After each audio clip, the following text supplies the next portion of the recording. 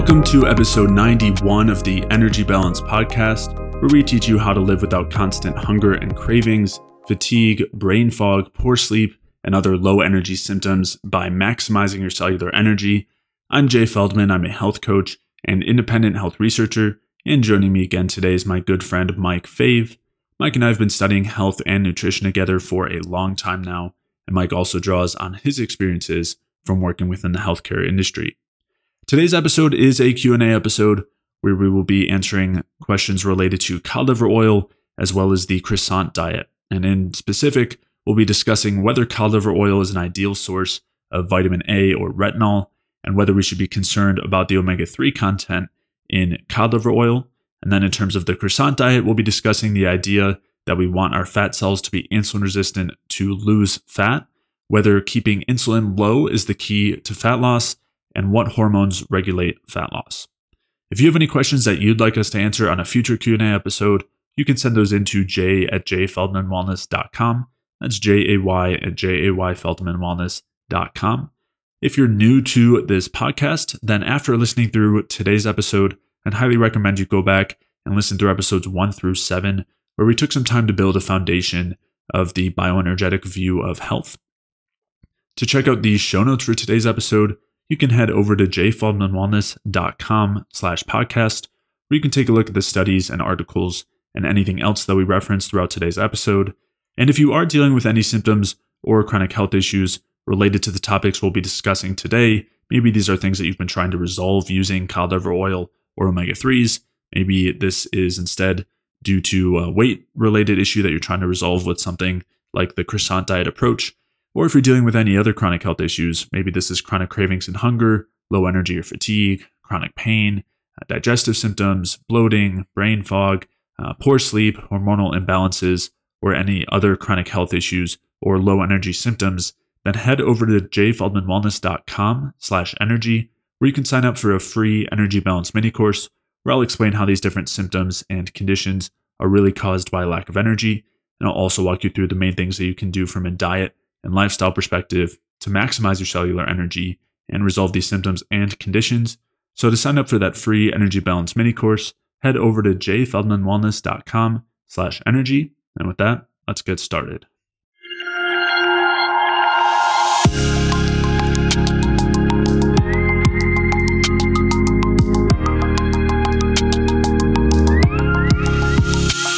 All right, let's move on to cod liver oil. So we've gotten a lot of questions. We've gotten a lot of questions about cod liver oil since it's been something that's been circulating throughout the sphere, something that people are recommending as a vitamin A source. And we've been asked a lot, what do we think about it? And along with that too, I get a lot of people who I'm seeing on new calls and things like that who are taking it. And me too. Yeah. So with that in mind, let's discuss our thoughts. So in general, the main argument for it from the people who are suggesting it is that it's a really good source of retinol, of the preformed vitamin A. And there are some other things in there as well, but one is vitamin D, and a lot of the people who are recommending this are not in favor of vitamin D supplementation, but they're saying, hey, it's a small amount of vitamin D and there's a lot of retinol and the ratio is good, so it doesn't matter. And there's also a good amount of omega-3s in there.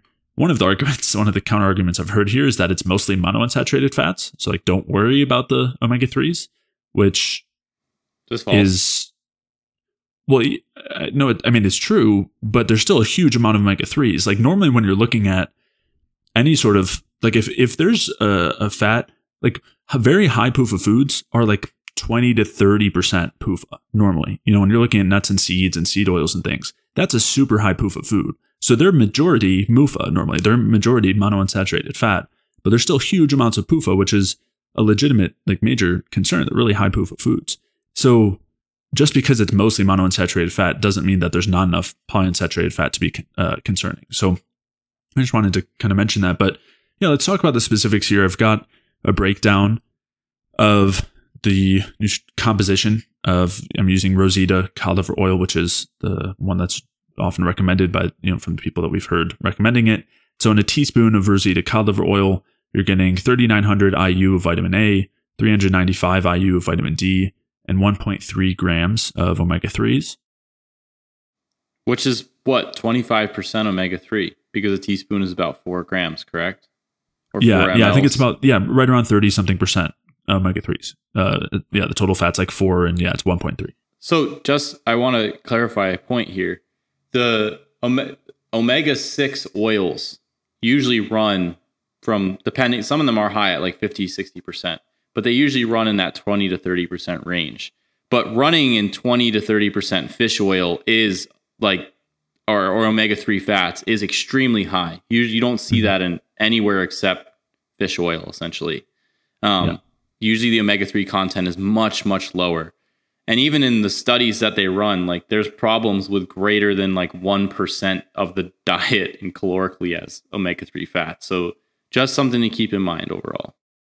Yeah, and this is the amount, if you were getting a fish oil supplement, you'd normally be getting about 1 gram of omega-3s. This is 1.3 grams. So this is a fish oil supplement. Like that, you are getting the equivalent omega-3 as a fish oil supplement with vitamin A and vitamin D. And 3,900 IU vitamin A, 395 vitamin D. So I think that's kind of first piece is just, this is the composition. Let's make sure that, I think a lot of people who might be taking this don't realize that. So just wanted to make that clear. And then as a comparison, there are some really great retinol sources that don't have the omega-3s. So of course we've got things like dairy and eggs, but beef liver is the one that's most commonly recommended. And so to get the equivalent 3,900 IU of vitamin A in beef liver, you would need 0.82 ounces. Tiny amount. And the other thing, of course, is vitamin A builds up. So if one time a week, you're getting, 5 ounces or so. That's even too much. I don't even think you need to have 5 ounces a week. Sure. Not that it's too much, but like you don't even need to have that much to have adequate amounts of vitamin A from liver. Like you don't even need to do 5 ounces a week. Like it could be half that. You could do 1 ounce a week. Yeah. I think most people, I normally recommend, somewhere in the 3 to 6 ounce range, depending on body size, thyroid status, of course, because another concern here is excess vitamin A is an issue and can be an issue if you're hypothyroid and struggling metabolically. So there's some concerns with having too much vitamin A for sure. So anyway, if you wanted to get 3,900 IU of vitamin A every day from liver, you could have 5.6 ounces per week. And that would get you that same amount. So it's one meal of liver, maybe if you split that between 2. But we're not talking about a large amount. And of course, if you're having it every day, it would be just 0.8 ounces. So a lot of people like to, just have a little amount every day, and you can do that. And that would be the same amount of vitamin A. And with that vitamin A, for one, you get 2.2 milligrams of copper, which is a lot of copper. And these people are normally suggesting that we get a lot of copper. So this is a great copper source if that's what you're looking for. And you have 1.6 milligrams of omega-3s. So that's 0.001% of the 1.3 grams that you would get in the Rosita omega-3s. The other thing to point out here, just while you're in this, like talking about the nutrition, so 1 ounce of beef liver and chronometer shows 4 milligrams of copper and only 1.9 milligrams of iron. And the reason I bring up the iron is because they often discuss, a lot of this, I think, comes from that root cause protocol stuff. So where they talk about iron being highly problematic, you could create a diet that incorporates 1 ounce of liver a day for the vitamin A, if that's something that you want to do, and still keep a low iron intake by just changing your other protein sources. So if your other protein sources were dairy, or if your other protein sources were things like shrimp or scallops or cod or sole or flounder or chicken or turkey, you could easily have a low heme iron intake below the RDA, creating a diet like that. And then you could also minimize your iron intake by combining the foods that have iron with calcium. So it's like, I don't see calcium and then other foods that have tannins that can inhibit iron absorption. So you could easily do that, like without having to take in large doses of omega-3s. Yeah. And we'll talk about in a second that those omega-3s are a real problem, like a very legitimate problem we've talked about in the past, and we'll at least kind of gloss over it and at least mention some of the reasons here. But the other thing I wanted to mention is a lot of people are saying that they're taking the cod liver oil and they're feeling like it's benefiting them. And I just wanted to point out that sure, maybe the benefit is from vitamin A. But if you were already getting beef liver, then I don't know how you could argue that's from the vitamin A, because you were probably getting more vitamin A from the beef liver. So it would have to be some other difference, either that you're not getting something that was in the liver. Maybe you've had excess copper issues, and so not getting as much copper from beef liver might be helping you. That I don't think that's the best solution then to get your vitamin A from cod liver oil. But just want to mention, like, there are other differences here that can account for those benefits, but it can't be the vitamin A if there's the same amount in both. So the other possibilities also, though, are that either A, or I guess we're on B now because I mentioned the copper, but either you're benefiting from the vitamin D in the cod liver oil, and if you're someone who's in a place where you're not getting much sunlight and you haven't for a while, and you're not taking any vitamin D already, perhaps you're actually getting some benefits from the basically 400 IU of vitamin D. And then also the omega-3s themselves. So we'll get into this with omega-3s, but we've talked about it previously that omega-3s in the short term are anti-inflammatory and also immunosuppressive. And those things can be beneficial in terms of their short-term effects. Like in the same way that if you took glucocorticoids, if you took cortisone or something, it can clear up pretty much any issue, any inflammatory issue, which is virtually all of them are kind of founded in an inflammatory base. So you can get a ton of benefits from that, but it comes at a major cost long-term. So I think that's something to consider, is that the benefits, like if somebody's feeling better with the cod liver oil, it might be because of the omega-3s, and that wouldn't be a good thing. That would be something that is going to create a problem long term. And so I would be really careful. And this is basically, again, a huge reason why we really aren't fans of getting vitamin A from cod liver oil or anything else from cod liver oil. If you want vitamin D, I don't think that's a good place to get it either, because of the huge issues that the omega-3s create. I do want to just point out here. So there's a study where they talk about fish oil. So the study title is Fish Oil Attenuates Omega-6 Polyunsaturated Fatty Acid Induced Dysbiosis and Infectious Colitis, but impairs lipopolysaccharide dephosphorylation activity causing sepsis. So it's that fish oil study in rats that caused sepsis, and although it eliminated their colitis. So we've mentioned this one before.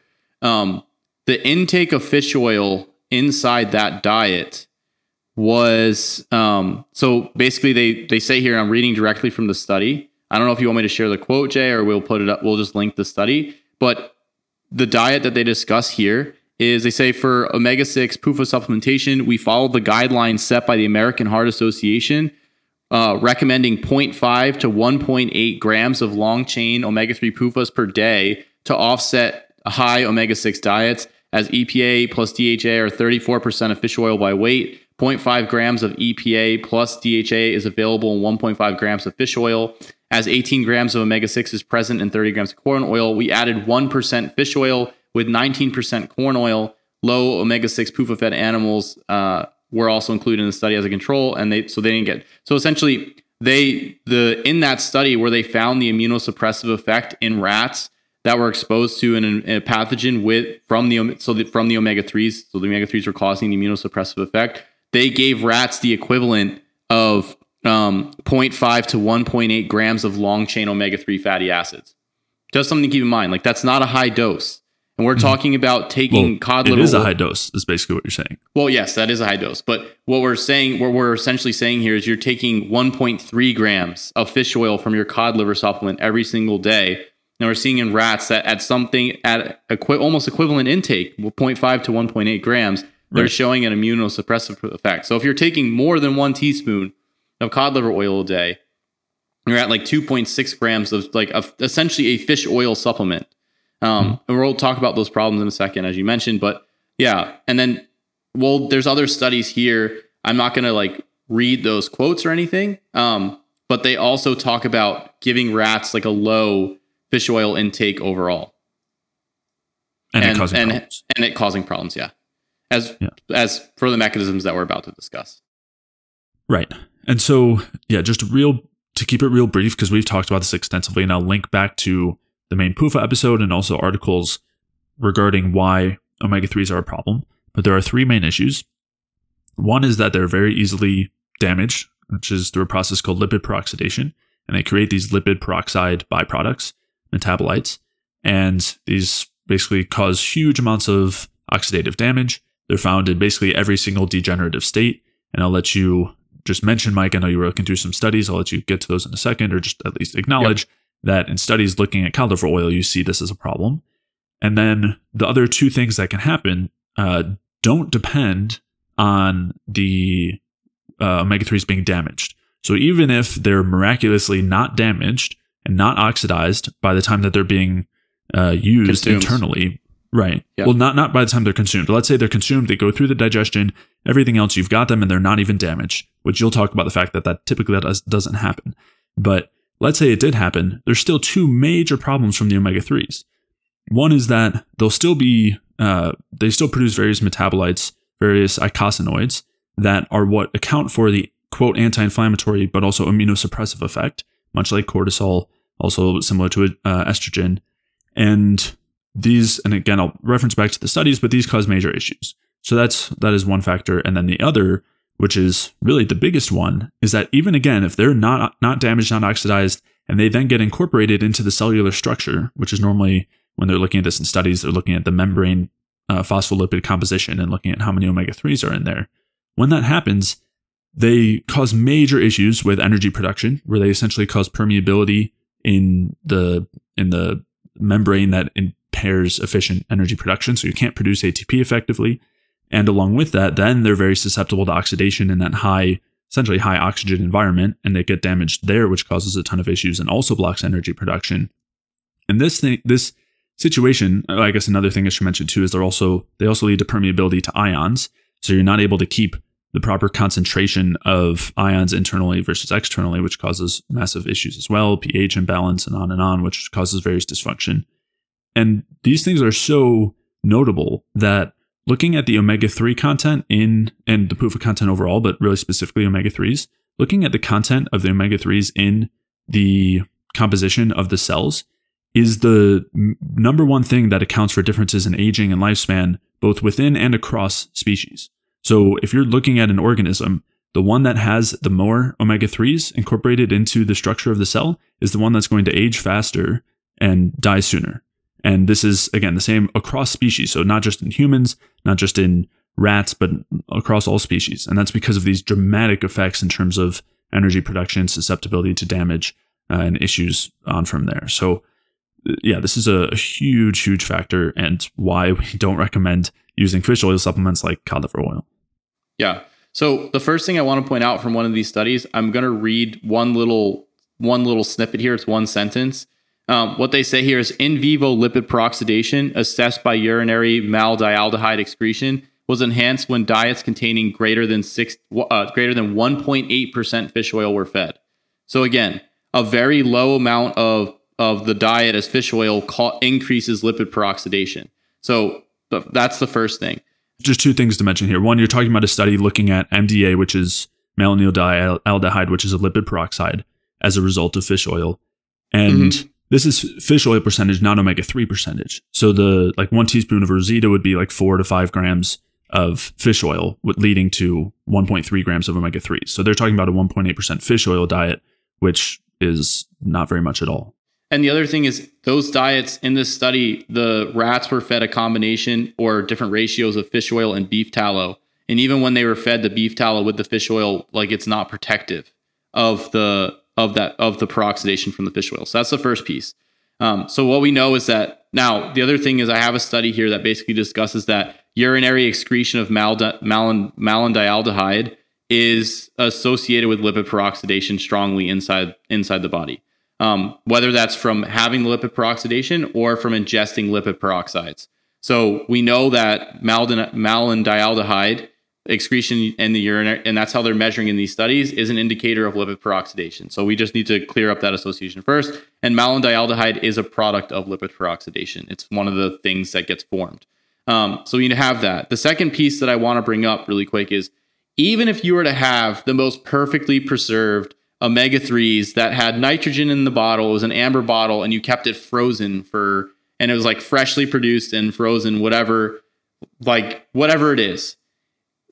By the time it goes to your digestive tract, it is oxidized. That's not a question. The studies basically show, and it also depends on what you're eating. So if you have your fish oil with anything containing iron, it is going to get oxidized. The iron will oxidize it in your digestive tract. even going through your digestive tract without the iron will oxidize the fish oil because it is that liable to be peroxidized. So I don't care like how perfect your fish oil supplement is. The only way they've been able to minimize the oxidation overall is to, and this is without even, I think, not through digestion, but just in general, has been to combine it with different antioxidants in the fish oil. So like even sitting on the shelf, it goes rancid, and then they have to put it in triglyceride form and combine it with different antioxidants to protect it by itself. But I think even then it'll still oxidize inside your digestive tract.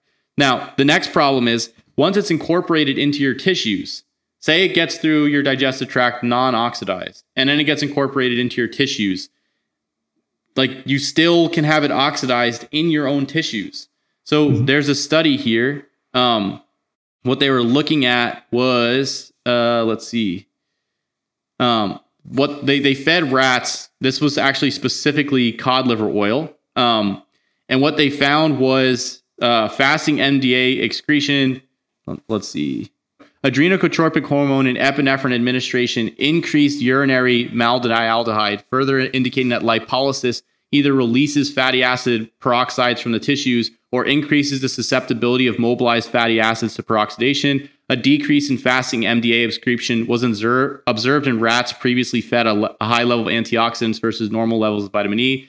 Basically, what they're finding is that when you have these hormones, the stress hormones that are releasing free fatty acids for oxidation, the animals that were fed cod liver oil had higher amounts of the malandialdehyde from being released from the tissues. So even if you get it into your tissues, if you're going to release it to oxidize it, or even being present in the tissues, you can increase the lipid peroxidations. So that's a huge problem overall. And then basically the last one is like the rat studies feeding the rats cod liver oil, and then even feeding humans cod liver oil increases the maldialdehyde or lipid peroxides in the tissue. So just important things to consider here. And then there's even a human study here basically showing, the title of the study is Maldialdehyde Excretion by Subjects Consuming Cod Liver Oil versus a concentrate of N3 fatty acids. So the concentrate of N3 fatty acids, I think, was a pharmaceutical product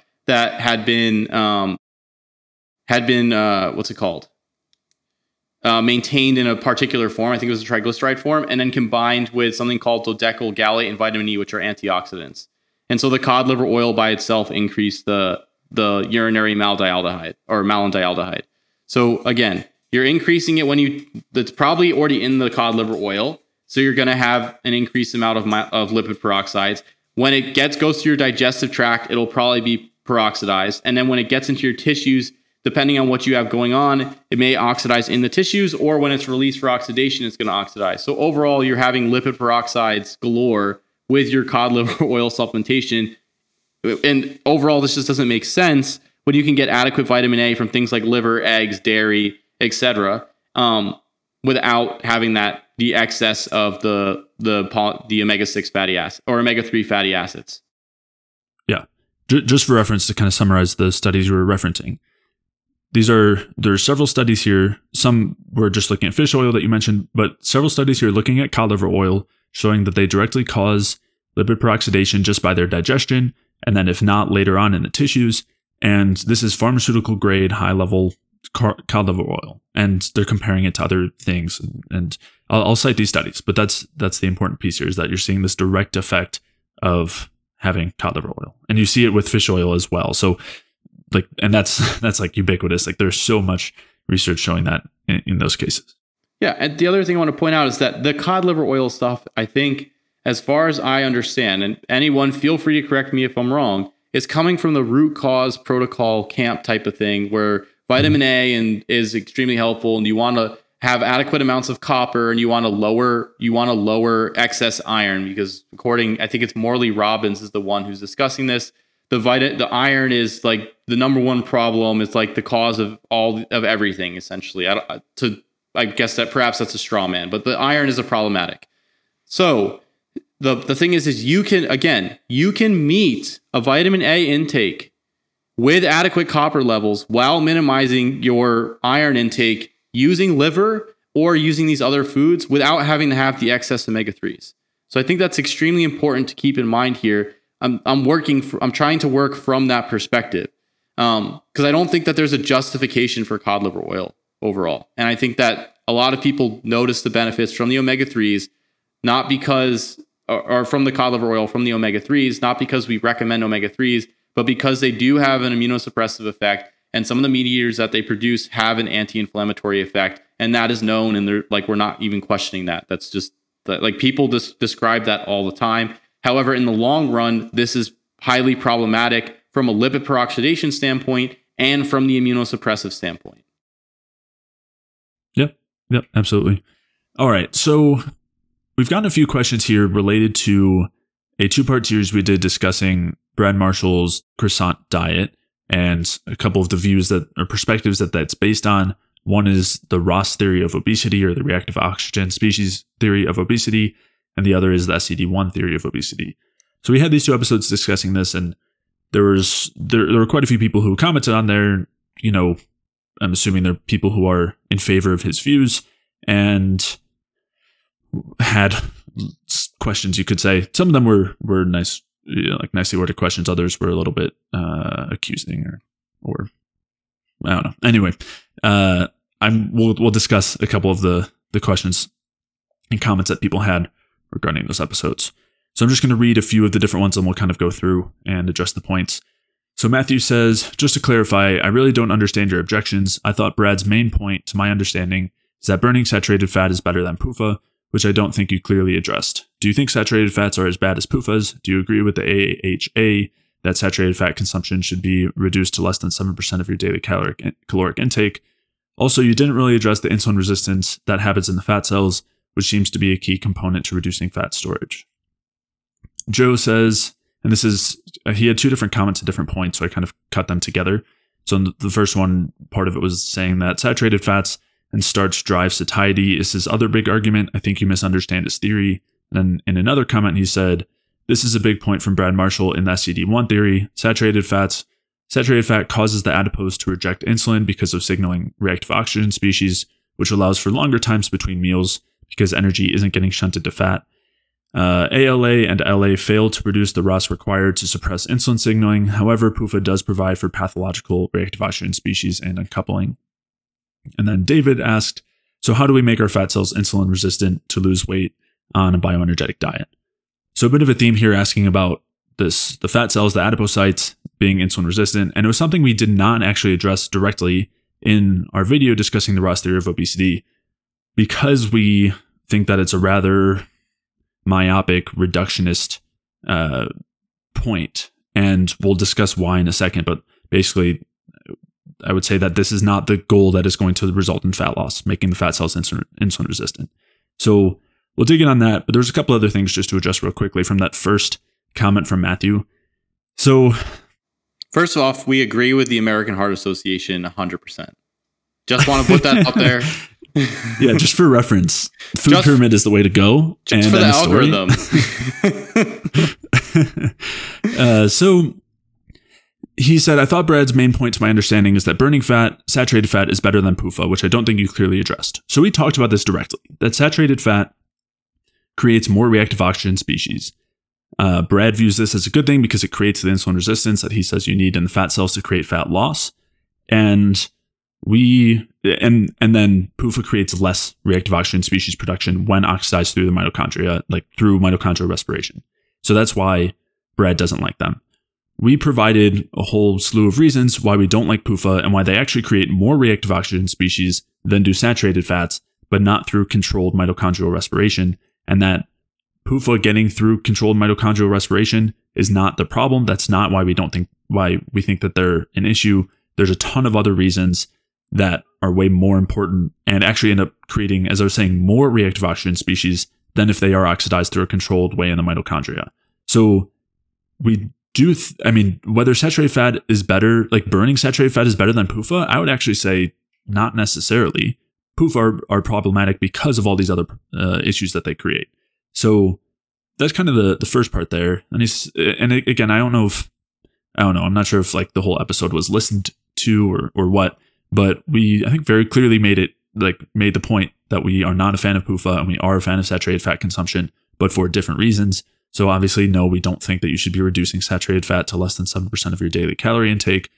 We're fine with a moderate fat diet that includes mostly saturated fat and having a moderate amount of carbohydrates, which is actually the same in terms of macronutrients, or very similar to what Brad suggests. And again, just to be clear here, I think Brad has some really great information. We agree on a lot of things. And I really like his some of his articles and discussion as far as changes in metabolic rate over time. I like the perspective that he's coming with in terms of actually digging into the physiology. He's actually acknowledging things that most people looking at, who are in favor of saturated fats are not talking about at all. Like, this isn't an issue with Brad. And part of the reason why we were talking about his things is because we think that there's value there, but we just disagree on interpretation and on a few other things. So just very make that minor, clear, nuanced points we disagree on that lead to some different recommendations. But overall, I mean, he does have some great information, and I think his work is valuable for sure. Yeah. Yeah. And as we were saying, like, we agree as far as fats go in terms of what you should do, but it just doesn't necessarily look the same in terms of the reasoning behind it. And that reasoning affects other things as well, such as where you might want to get your carbohydrates from, how much you might want to increase, and also whether you want to do other things to increase reactive oxygen species production and activate AMP kinase, things like that we definitely don't agree with, that are kind of outside the realm of just saturated versus PUFA, saturated fat versus PUFA. Yeah, I think that there's I think you covered it pretty directly, and I know we covered it in the podcast, the difference between the utilization of PUFA for energy and the difference between saturated fat and energy as far as the ratios of FADH2 and NAD and all that type of stuff, and then ROS production. I think that overall, again, as you discussed, we agree that there's problems with PUFA, but we think that there's other mechanisms related to that. And it involves lipid peroxidation, incorporation in membranes, and then adjustments in function of proton gradient and whatnot inside the mitochondria, et cetera. I think that the biggest discrepancy we have as far as the saturated fat piece is I'll pose a question to you, is how do we know that if we have this large intake of saturated fat, and that's the vast majority of our calories, that we're just going to get insulin resistance only inside the fat cells? And that's where I think we start to have the discrepancy with the overall picture. It's like this: we're only generating ROS and creating this situation inside the fat cells. And the other thing I want to pose to you there as well, or just bring up there as well, is that the stress response functions through the mechanism that Brad is describing by upregulating fatty acid oxidation, by ROS signaling inside the mitochondria, throughout all of the vast majority of the tissues in the body. So we're not necessarily promoting or trying to stimulate this response, whereas Brad is. And I think that's a major difference. And another major kind of question here is, does our fat cells being insulin resistant actually mean that is that actually the state that we want to create for fat loss? Does that actually lead to fat loss? Is that the only way to create fat loss? What does that actually mean? And I think there is some misunderstanding, not necessarily from Brad, but I mean, we definitely have disagreements here with Brad, but also I think especially with some of these comments. For example, in that second one from Joe, he was saying, as far as the insulin resistance piece, he says saturated fat causes the adipose to reject insulin because of signaling reactive oxygen species, which allows for longer time between meals because energy isn't getting shunted to fat. So there's a conglomeration of a few different things there that are aren't really accurate and are important to discuss. And so I think that's kind of the next piece here, right? So you brought up the first point, Mike, which is that how do we want to create systemic insulin resistance or just insulin resistance in the fat cells, and what is controlling those things? And then the second piece is do we even want that in the fat cells? Is that how we lose body fat?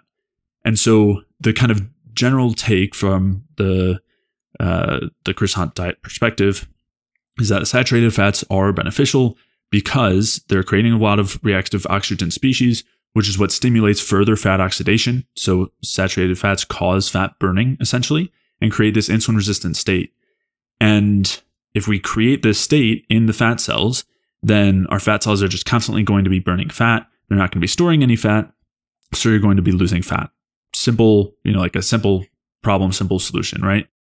And I think there's some major problems with that. And so I think maybe a good place to start is that insulin resistance and fat burning. So I think it's helpful to maybe think of it in two systems. So we've talked about this in terms of the Randall cycle, which is a major part here, which is basically that there are a bunch of mechanisms that go together when we're burning fat to allow us to burn fat. And then there's a bunch of mechanisms that go together when we're burning glucose to allow us to burn glucose. And so when we're in that fat burning state, there is certain inhibition of the glycolytic enzymes and this production of the reactive oxygen species, a shift in the NAD to NADH ratio to reduce the NAD to NADH ratio and create this insulin resistant state where the cell is not taking up glucose. What it is doing, and this is super important here, and I think is just completely ignored, is the cells don't need insulin to take up fat. They just need insulin to take up glucose. So they're still taking up fat in an insulin resistant state. Otherwise, if you had a diabetic person who is insulin resistant, they would never be able to get fat. But obviously, they're generally excessively overweight. Running fatty acid oxidation. Right. And the thing is, they can still burn glucose, but it's through glycolytic metabolism. Right. And that's what you see, high amounts of lactate in diabetes. Yeah, in all of these degenerative states, you see high amounts of lactate, high amounts of lipid oxidation, high amounts of fat burning, high amounts of lipolysis, high amounts of stress, and insulin resistance. You see it in fatty liver disease, you see it in type 2 diabetes. That is what's going on here. And so obviously those are not states that result in lots of fat loss and health. So to take that to mean that in general, if we just create insulin resistance, we're okay and we're going to lose fat, I think is missing this huge other piece, which is that, and I'll talk about like this in real application as well, but which is that the fat cells can still be taking up fat and still be gaining fat while they're insulin resistant. They just can't take up glucose or aren't going to as easily take up glucose. And the key feature of the stress response is the oxidation of fatty acids through these mechanisms, it promotes the continued oxidation of fats by adjusting the acetyl-CoA and CoA ratio and then the NADH to FADH2 ratio, and basically shutting down the connection or pyruvate dehydrogenase connection of glycolysis to the Krebs cycle. So basically all you're left with is continual beta oxidation. So it's literally a switch in that pathway to just continually move towards this fat oxidation. And I don't think that this is like the discriminately just the fat that this happens for. And I think that's a huge problem with the overall picture as well, is like, are you just triggering this inside the fat cells, or are you triggering this like on a systemic level? Like, yeah, I think that's a big piece of the puzzle as well. So I'm not a fan. I don't think either of us a fan is having like extremely higher fat diets to try to promote fat oxidation to lose weight. I think we would say that you want to have adequate amounts of fat for differing functions, but you want to be having glucose oxidation because of these adjustments overall, because of essentially the stress response drives this pathway overall, and there's problems to just essentially running through fat oxidation chronically on a larger scale. Yeah, two things I want to mention here. One, for people who want to understand those mechanisms, or I know we're kind of glossing over like what's going on in respiration in terms of the fat versus carb oxidation. We discussed that in the first episode discussing the Ross theory of obesity. So I'll just go back and listen to that. I'll reference it in the show notes. The other thing, again, when we're looking at things systemically, and this is why we didn't focus on this as much, is because there are really important things going on systemically that I think are way larger determinants of what's going to happen in terms of fat storage and fat loss. And as you're mentioning, Mike, so for one, carb intake is what is going to determine carb oxidation, or normally just the food quotient that's coming in. So if we're taking in a lot of carbs, we're going to be burning a lot of carbs. If we're taking in a lot of fat, we're going to burn a lot of fat. If we're taking in equal amounts of each, we'll mostly be burning equal amounts of each. And Brad isn't saying to go on a low carb diet, right? He's suggesting to have carbs and fats, which is what we suggest as well. So again, this is similar, but we think it works basically through different mechanisms, and is important for when it comes to other recommendations like sugar versus starch and on from there. I think that he has I think his suggestions for carb versus fat intake are lower for carbs than we discussed. I think he's like in the 150 gram range, if I remember correctly, with most of the things. I think most of the oxidation, I don't remember because when we looked at it was a while ago, and I haven't looked at too much of his stuff recently, but I'm pretty sure he's like that 150 to 200 grams of carbs, somewhere there, and then a lot higher fat intake. Maybe. Yeah, I don't remember exactly what those numbers are, but either way, his idea here is that he's saying you need to have the carbs for the brain, for the liver and things like that to help with the hunger signals and prevent the stress and everything, which is something we definitely agree with. And then, as both of us say, like we talk about this too, then you have fat intake that can be relegated to the areas that don't need as much to produce as much energy, like the muscles at rest and potentially like the fat stores as well. And so that's when that's when we want fat oxidation, is when we have low energy needs, because there are so many breaks that happen from oxidizing fat. The production of reactive oxygen species then leads directly to the stopping of energy production. And that's because the cell will get so damaged and mitochondria will get so damaged, it can't continue that. Then you end up activating all these backup mechanisms, which then will drive it further and kind of like reset it, maybe through uncoupling, maybe, depending on the circumstances. And then we'll push things further. But that is a limited pathway. Like, there are limits to being able to continually do that. And in a cell with low energy demands, that's not going to be forced so much. Like in a muscle at rest, you don't need, like, that's only going to happen when you're under the influence of stress hormones or like excess calcium, coming into the cell and things like that. Like, you aren't needing to force the excessive ROS production and energy production through fat oxidation unless there are higher energy demands there. That's why fat is not a good fuel for those areas like the brain. But in these other areas, you're basically going to be relegated to low amounts of fat burning and low amounts of energy production because that's all that's needed at the time.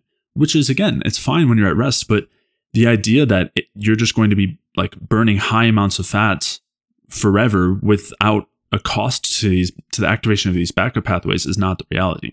Like, there's only so much NAD salvaging that you can do until you're depleting that, like, the activity of those pathways. Yeah. And a decrease in ATP production is a big problem as well. I think that's like a key function as well. When you have the excess ROS production and upregulation of uncoupling, that comes at the cost of ATP production directly. So it's not, and we talked about this in the hormesis series, where you don't, like, you want to have adequate ATP production, and then you can have uncoupling protein through the ROS. You don't want to be having lack of ATP. You don't want to be having the excess ROS production from the shift with the ratios of NAD and FADH2 and acetyl-CoA and CoA with fat, driving uncoupling, and then not having ATP production. Those are problematic. That's problematic. And it's like, is that are you just having that in the fat cells, or is that happening all across like multiple tissues in the body? And so go ahead. I didn't mean to like completely cut you off, but I think that that's a key piece with what you're discussing as well. Yeah, for sure. No, it's a great point. And so with that in mind, I think that it's like we're kind of getting at this point that just burning fat is not the solution here. And you see that in the real world as well. Like when you're looking at, so there's a great study I reference a lot, and it's not the only one, but it's by Kevin Hull. He does this metabolic ward study where it's a low carb versus a high carb diet, like low carb, high fat versus high carb, low fat. And the low carb, high fat diet has way more fat oxidation going on, way lower insulin, and yet they lost the same amount of weight and less body fat. So if the only thing that determined how much body fat you lost was how much insulin you had circulating and that was active, how insulin resistant you were, and how much fat you were burning, then those people on the low carb, high fat diet would have lost tons more body fat and weight than the other group, but they didn't. They lost less body fat and the same amount of weight, which means that they lost fat-free mass, which is a whole other issue, a whole other problem. And I think it very clearly gets at the important piece here, which is that when you're burning more fat, it doesn't mean that you just lose fat all the time. Like, and I'm not saying that it's as simple as Brad saying that. This is more of like all of the low carb sphere and just what we're all told. Like, you need to burn more fat, and you can do it by cold thermogenesis or a low carb diet or keto or fasting or whatever. And, your zone 2 cardio and all that stuff, just the more fat burning, the better. Like, that doesn't mean fat loss. Like, there are two sides to that equation. There's the fat coming into, so first off, there's systemic fat burning. And then if you want to look at the fat stores, you have fat burning that's going on there in adipocytes. You have the lipolysis that's happening there, the fat release, and you have the fat that's being taken up there, the fat uptake.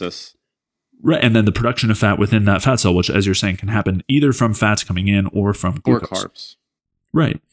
So we need to be looking at all those factors here. If you're just focusing on the fat burning, I think it's completely missing what's going on in fat loss. And again, if that was the case, if it was just as simple as burning more fat, then a low carb diet would lead to tons of fat loss immediately, so would fasting. Like you would be losing tons and tons of body fat, but that's not how it works. Like there's so many other mechanisms that are going on here that we need to consider in terms of what's going on with the hormones that drive fat storage, not insulin, but things like glucagon, adrenaline, and cortisol, as well as the activity of the thyroid hormones, the activity of the reproductive hormones. Like those things all need to be considered and are going to be the main drivers of whether you're actually going to be storing fat. And those depend on systemic energy availability. They depend on keeping the stress hormones low, on and on. And if you're on a lower carb diet, that's not going to be the case. You're going to be turning down the active thyroid hormones. You're going to be raising the stress hormones. You're going to be turning down the androgenic hormones. And that is going to lead to a situation where you are driving fat production in the adipocytes and fat uptake. Even if they're insulin resistant, they'll be taking it up from fatty acids, that are coming through from the chylomicrons, or just free fatty acids that are in the blood. They'll take those up as well. So in the LDL, VLDL, LDL, those are going to drop off fat there as well. So yeah, I think that's why in that first episode, we focus so much on the systemic, like what's going on metabolically and all of that as being the thing that matters more, as opposed to just drilling in on what's going on at the adipocyte, because it's the adipocyte, it's just completely ignoring what's actually Everything going on else in the larger context. Yeah. And I get, like, I think we should have probably acknowledged this, like talked a little bit about the whole insulin resistance at the fat cells then, because it would have cleared up maybe some confusion and misunderstanding. But yeah, that's why we were focusing on that. And so from this alternative view, if we're reducing the things that drive the fat storage on the hormonal level, which are the things that represent low energy systemically, it doesn't lead to having like a low carb diet. We need to have adequate carbohydrates. It's super, super important for doing that, among other things. It's not just as simple as having enough carbohydrates. We have to consider gut health, endotoxin production, exposure to heavy metals, nutrient deficiencies, on and on and on. But yeah, the idea that we just need to be burning fat and we just need to create this physiological insulin resistance, either systemically or at the fat cells, is completely missing the point and is not synonymous with fat loss. And I also think waxing the satiety mechanisms isn't ideal either. I don't think we want to be like eating a diet that allows us to just be super full on eating way less calories. I think that the mechanisms there involving that involve stress pathways. So I wouldn't be trying to like heavily ramp up these mechanisms to drastically lower my satiety by having large amounts of fat. I don't think that that's a good idea in the long run. From not only from the stress hormone perspective there, but also from the like nutrient perspective. Like if you're getting by on 1,200 calories a day, like it's hard to meet all your nutrient requirements there. So I don't think it's a good idea to run that approach either. And I think that falls in line with these ideas that the problem that people are gaining weight is like this eat less, exercise more, or the eat food not too much, mostly plants, like all those garbage ideas, or these other ideas, like I think it's Stephen Guigne's idea that it's just like, oh, we're just like our brain is wired for these types of foods, which is like sweet things and whatnot, and that's what makes us fat. And then I think nature wants us to be fat. Yeah, so it's like this original sin idea applied to our biology, that our cravings and whatnot are making us fat, instead of being like, no, our cravings make sense. They do directly align with our hormonal profile. And what you're seeing in these situations is that the large food conglomerates in the food industry has essentially created products that are highly problematic, but take advantage of the reward centers. Because to be 100% honest, I haven't seen somebody get fat eating a whole bunch of fruit. And I also haven't seen somebody get fat, meeting their salt cravings, their sweet cravings, eating chocolate. Like I haven't seen these things create obesity. What I've seen create obesity and things along those lines are a lot of processed food intake, a lot of vegetable oil intake, all of those types of things. So I don't think waxing satiety mechanisms is ideal overall. And when I'm working with somebody, I'm not shooting to make them extremely full so that they just don't want to eat anything. And by eating less overall, therefore they lose weight. especially in the context of trying to look at things from this hormonal perspective. If you're going to look at it from the hormonal and bioenergetic perspective, then discussing the satiety mechanisms and trying to just make people super full is, I think, tangential, and I wouldn't want to push that envelope. So I think that's another problem. And I'm not saying that Brad is necessarily waxing the satiety mechanism, but that was something directly discussed in one of the questions. So that is a piece to keep in mind. And I think part of the high fat mechanism is because it directly slows gastric emptying. So you're just like, you're super full. So again, I don't think that that's ideal. And then super high fat intakes, I don't think are ideal from a microbiome perspective as well, especially with limited intake from other plant foods and whatnot, which is, again, a part of the SED1 or a part of that ROS SED1 perspective. The diet was like croissants and port wine or whatever it was. I think that the plant foods, fruits and whatnot, fruits and vegetables are extremely important for the microbiome. And that's a huge gaping hole in this perspective as well, especially when we talk about the things driving obesity. There's other theories that we've discussed in this podcast with inhibition of like aconitase, which is a paper that Jay and I had discussed, talking about like the shunting of metabolism by inhibiting aconitase through inflammatory mediators like cytokines like tumor necrosis factor alpha, IL-6, etc. So I think that that's like, there's multiple mechanisms here. And so that's why, I think there's more to the picture than just SCD1 and then like insulin resistant fat cells. I also think those are a bit like reductionistic perspectives.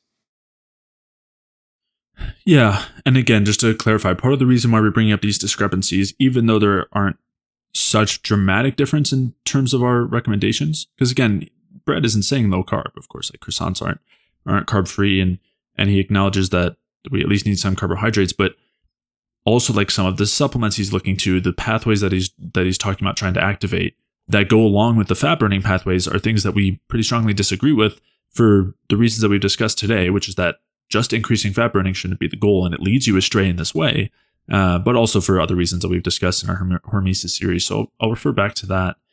I did want to mention a couple other things. So one, when it comes to like the processed foods you were mentioning, I would say that those are an issue largely because of the ingredients that are in there, the problems with PUFA largely, maybe some, the processed starch, like processed flours and things like that. I don't think it's a problem with the reward centers and activity there, but rather like that shouldn't be a problem when we're looking. And I don't think we should be ignoring the things that regulate satiety. I just think what it really points to, the largest thing is ATP levels, is energy levels in the liver, in the hypothalamus. And that's not the only thing, but that is a major piece here is that. And so, of course, that's something that we talk about a lot and something that is encompassed from the bioenergetic view. The other thing is we've both acknowledged that low fat is a problem for satiety. Like we've talked about this a lot. Like someone on low fat tends to struggle a lot. They can't go long between meals, on and on. And part of the reason for that is because when our fat, the free fatty acids in our blood drop too low, it triggers a stress response, just like when blood glucose drops too low. So we're not advocating for a low fat diet here. And so, we're normally fine with up to like a 40% fat, so like total calories from fat. That's like normally at the high end of our limit. And so, and then if you're at that point, you're kind of like a 40% fat, 40% carb, 20% protein. Again, this would be the highest amount of fat I would normally recommend. That's like maybe 45, it depends on the context, but like that's fine. And I think I don't want to put words in Brad's mouth, but I don't think he would necessarily have an issue with that macronutrient breakdown. The types of foods would probably be different, but again, it's also for very different reasons that I think is highly important. As you were saying, we don't want to be driving satiety in terms of like increasing protein intake, eating a lot of salads, like trying to eat as little as possible. And of course, Brad is not a fan of that either. He's talking about trying to raise your metabolic rate because our metabolic rates are way lower now than they used to be, and that is a major problem. So just wanted to mention that. I will say also, I think there's a place for bringing fat intake down to maybe as low as 20%. And this is, just for reference for anyone listening, like I think there's a place for that depending on what your fat needs are. If you have less muscle mass, that's going to mean that you're going to have less need for fat. If you're less active, that's going to mean you have less need for fat. So I do think that in a lot of cases, it can be beneficial to drop fat down as low as 20%. And in that case, you're probably bringing carbs up to, 55%, 60%, 65%, something like that. So I don't see an issue with that either. And normally 20%, again, if your fat needs are low, is still enough to prevent the stress responses from having too little fat coming in and still have the hormonal production and the digestive benefits and things like that. Yeah, I agree. All right, so before we wrap up this episode, I did want to make a clarification regarding the dosing that we were discussing with the study that Mike had referenced, where fish oil supplementation caused immunosuppression, which then caused a state of sepsis in rats that had infection-induced colitis. So in that study, Mike had included a quote discussing how they were using the equivalent of half a gram of 0.5 grams of omega-3s from 1.5 gram of fish oil. That was the dosing that they're using, the equivalent dosing that they were using in their study. And I wanted to clarify that basically cod liver oil is about 5 grams, a teaspoon is about 5 grams, and it's fish oil. And this results in about 1.3 grams of omega-3s, considering it's nearly 30% omega-3s. So it's basically the exact same as the 1.5 grams of fish oil used in that study, of course, minus some of the other minor differences or differences between cod liver oil and most other fish oil. But at least in terms of the total amount and then the amount of omega-3s, it's actually the same in terms of percentage, but about 3 times as much in terms of the actual omega-3s. So just wanted to make that clarification there. If you did enjoy today's episode, please leave a like or comment if you're watching on YouTube. And if you're listening elsewhere, please leave a review or 5-star rating on iTunes. All of those things really do a lot to help support the podcast and are very much appreciated. If you have any questions that you'd like us to answer on a future Q&A episode, you can send those into jay@jayfeldmanwellness.com. That's jay@jayfeldmanwellness.com. Or you can leave those in the comments if you're watching on YouTube. To check out the show notes for today's episode, where you can take a look at the studies and articles and anything else that we referenced throughout today's episode, you can head over to jayfeldmanwellness.com/podcast. And if you are dealing with any symptoms or chronic health issues, maybe those are related to the topics we discussed today. Maybe you've been using cod liver oil or fish oil to try to resolve them. Maybe you've been taking the Croissant diet approach to try to resolve those issues or for some weight loss. Or maybe you're dealing with other related or unrelated chronic health issues or low energy symptoms, things like chronic cravings and hunger, low energy or fatigue, chronic pain, digestive symptoms like bloating or intestinal inflammation, or maybe you're dealing with brain fog, poor sleep or insomnia, hormonal imbalances, or various other low energy issues or chronic health symptoms, chronic health conditions, then head over to jayfeldmanwellness.com/energy, where you can sign up for a free energy balance mini course, where I'll explain how these different symptoms and conditions are really caused by lack of energy. And I'll also walk you through the main things that you can do from a diet and lifestyle perspective to maximize your cellular energy and resolve these symptoms and conditions.